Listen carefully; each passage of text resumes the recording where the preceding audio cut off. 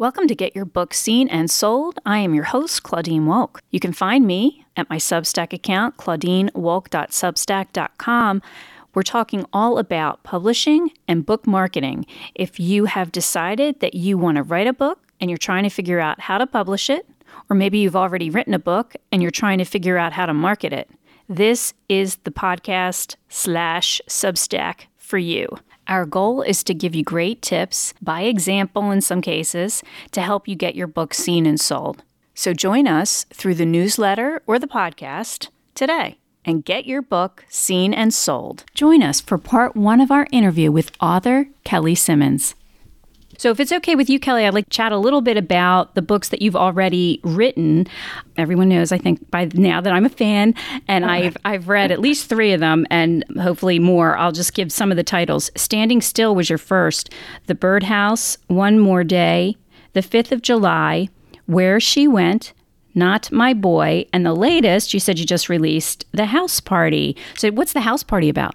It is about a family, a very wealthy family, very privileged family, a woman with 3 daughters who discovers that her daughters kept a secret from her and had a party when they were in high school. And that doesn't seem like that much of a secret, but she uncovers things in the house that make her very nervous about what happened at that party. And she tries to unravel the mystery of what happened at that party. And part of her doesn't really want to know, because it points to some pretty dark stuff that her daughters may have kept from her. So it's very much in a vein with all of my work is really about suspenseful events, family secrets, or crimes, and the effect on the people in the neighborhood, in the family, et cetera. So it's very similar to the rest of my work, but it is set in the 70s and 80s, which is slightly different. So that was kind of fun.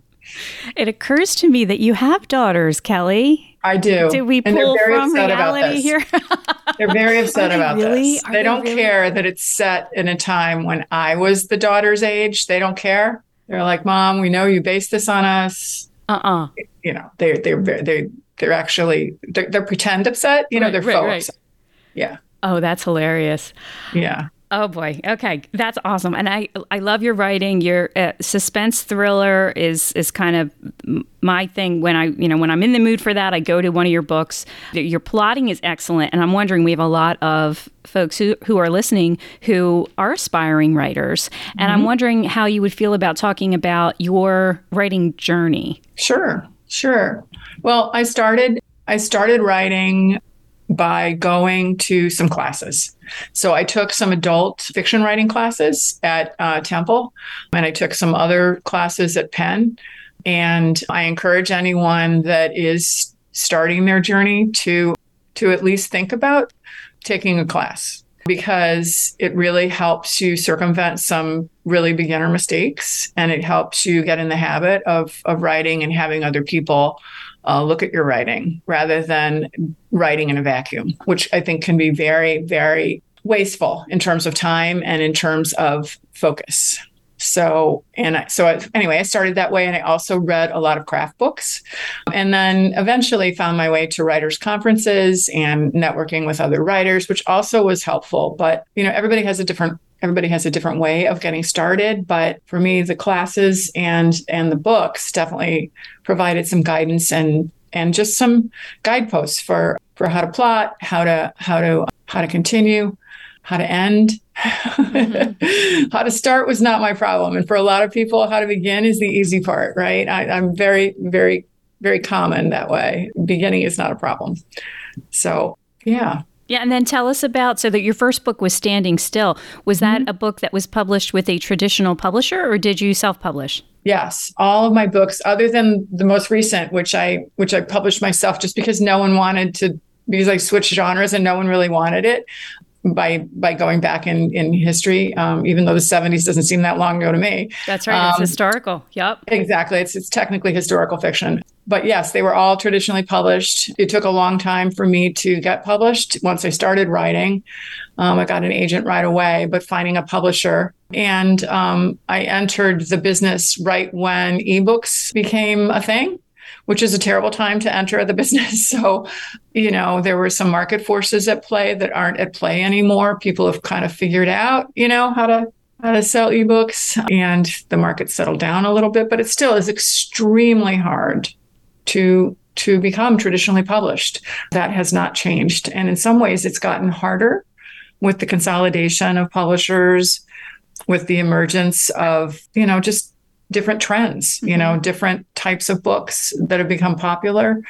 So things that people might be interested in writing about may not be the trend right now. So, but you can't really pay attention to those things. You just got to write what you love. But at the same time, there are these forces at work. So it's a long road. So anyone who has that as their goal can be in for a wild, wild roller coaster ride.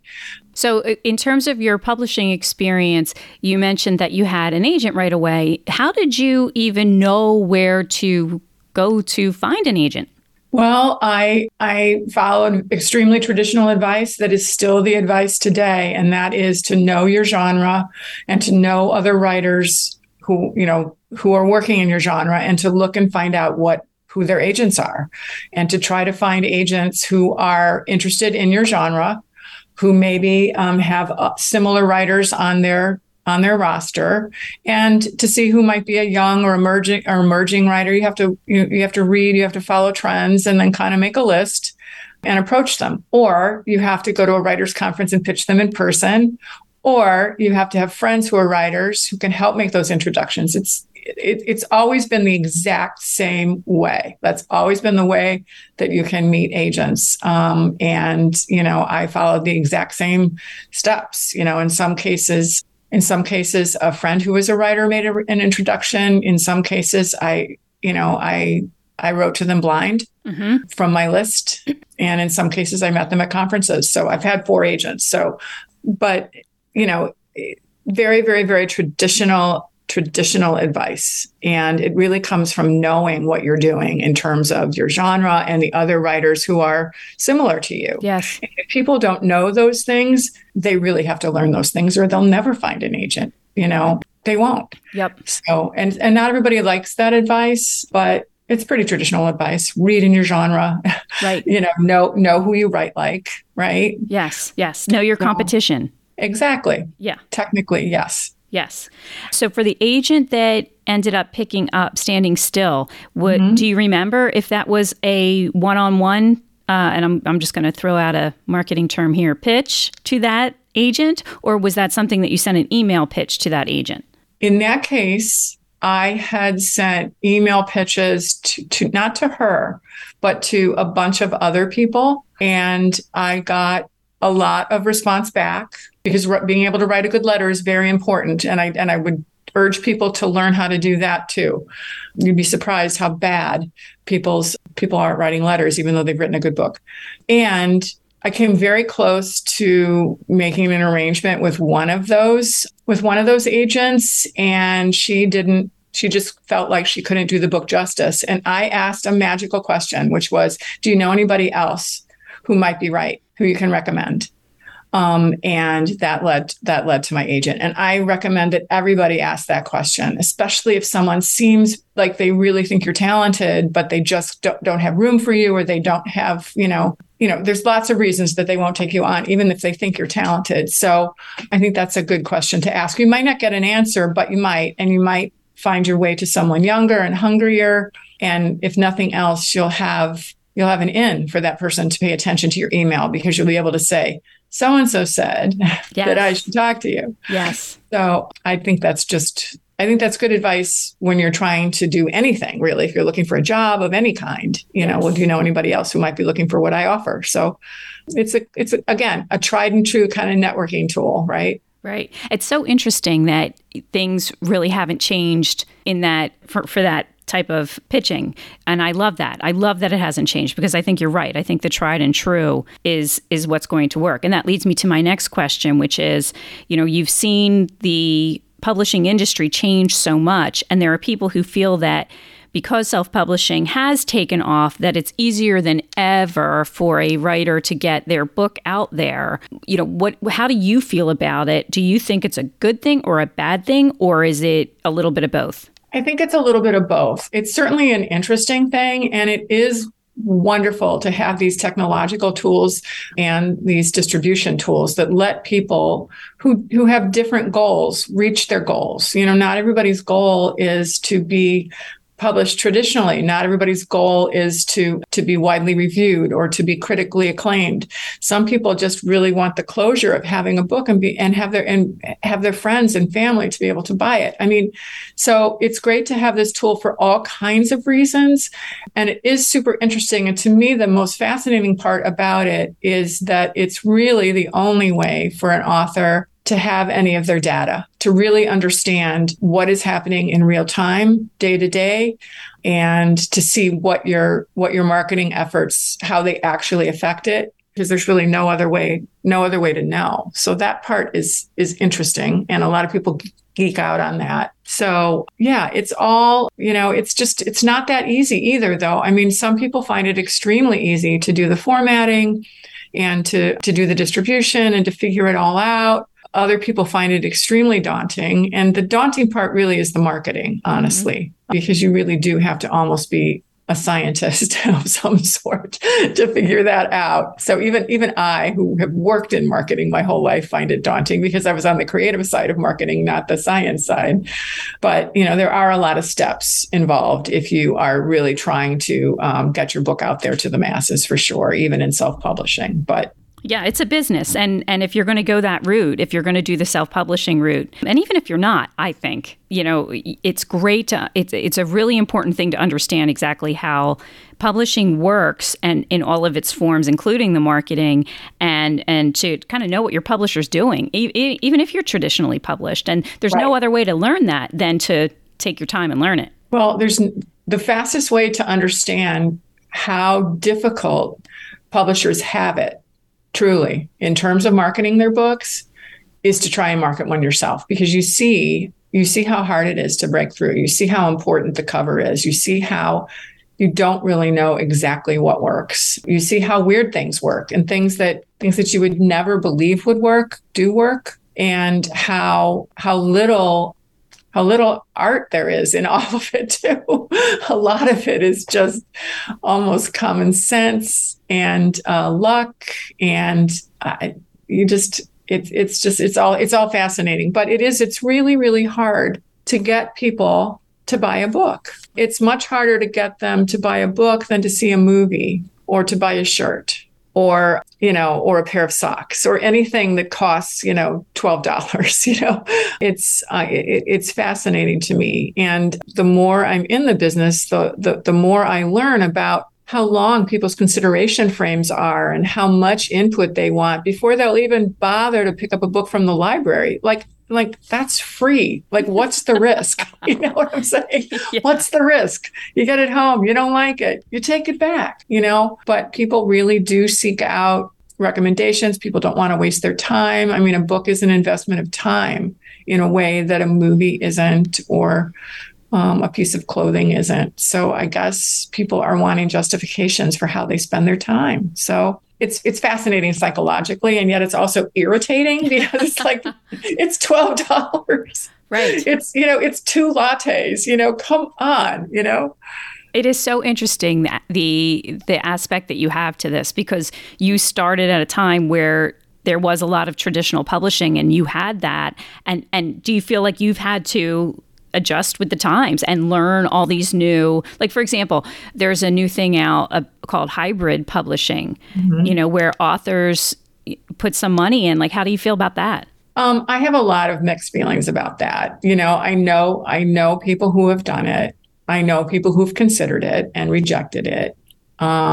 And I also know that for a certain kind of person, that is a great solution because they have more money than time and more money than skills. So it can provide a very good looking product. It can provide a little bit more distribution and marketing than the person could do themselves. But a lot of them are very expensive for what they deliver.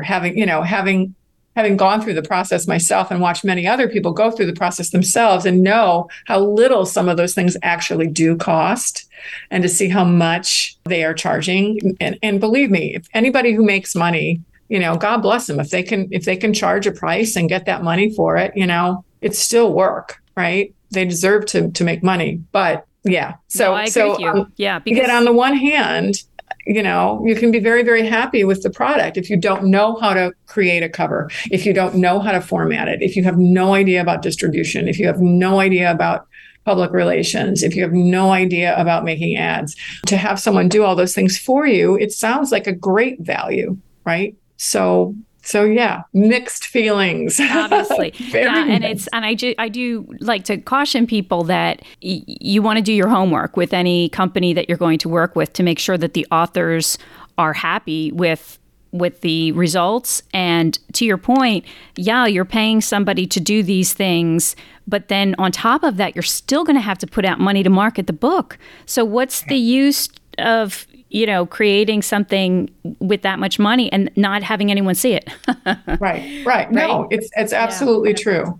And whereas if you were able to, take that, if you were traditionally published and you could take that same amount of money and put it into, ads or marketing Promotion, or PR, that money could maybe have helped you, reach another level. But it's very hard, It's hard to know how much to spend. It's hard to know how much time to give it before you give up, quote unquote, give up, or to choose the alternative path. I shouldn't call it giving up because it's just a path, right? And I also really deeply understand what it's like to write for years and years, because I did. It took me years to get published and to just feel like it's never going to happen and you just really need for it to happen. I totally understand that psychologically.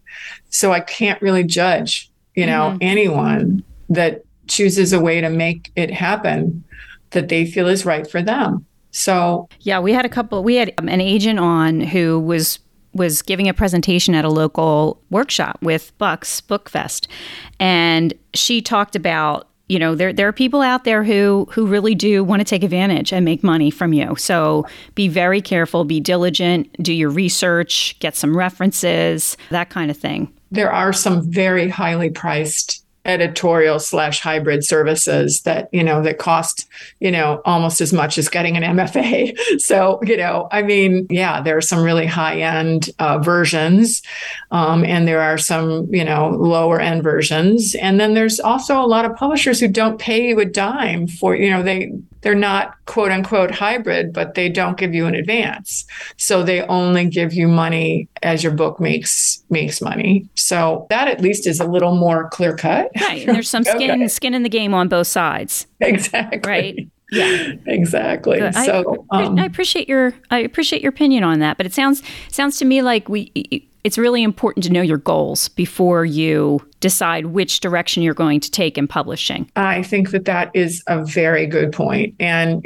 for many people, they want the validation of being traditionally published more than they want the reality of being traditionally published. And I get that too. I was one of those people. Really? So I was for a long time. I was. And then I think if it had gone on a few more years, I don't think I would have been that person. I think I would have found another way. Okay. But I also was very, very, very interested in and fascinated by having the editorial side of the business and learning more from people who were more experienced and more skilled than I was, because I was a little undereducated in the realm. I didn't have, I didn't study a lot of things that other people study. So I felt like I had some learning to do. So, and other people don't maybe need that layer, right? So, people that have already studied and have already toiled and have written, a number of novels, they may not feel the need for that. So. Yeah. Well, and the other thing that the agent said, and I think you'd agree with this, is that there's just no substitute for the writing. It's, focus on the writing, make the writing the best it can be. Would you agree with that? Absolutely, because that has to come first. And some people do skip that step. They think that they have focused on it because of the time it's taken them, right? Or because of how hard it was for them personally. But that doesn't mean that you have the best product that you can.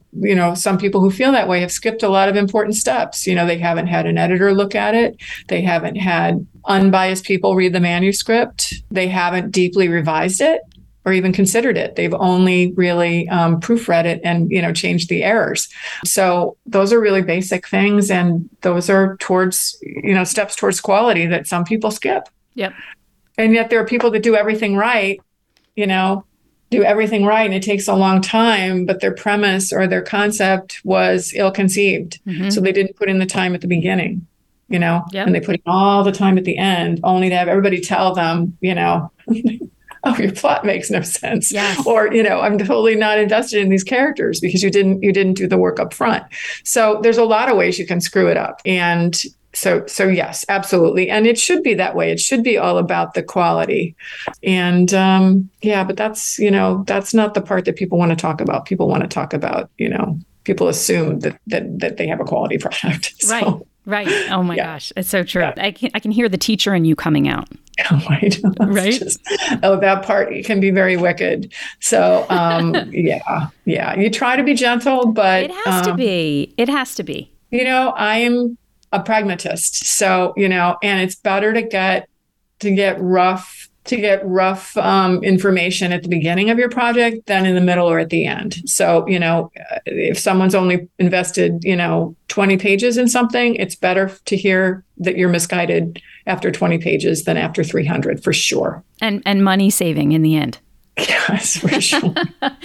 Thank you so much, Kelly. So before we let you go, and do you have time for one more question? Sure, absolutely. Excellent. Okay, so we've been talking a lot about different marketing techniques and the traditional way to publish. You did a lot of book clubs when your books came out, which is how we met. And we used to do those in person. And you actually came to my house and you hosted a book club meeting. Is that something you still do? And is it something that you still think is a good marketing technique for authors? Yes, it is still something I do, and it's something I continue to do all the whole way through. But what has happened is it's become less novel over the years, and people during the pandemic were able to get bigger name authors to zoom into their book club if they had a big enough book club.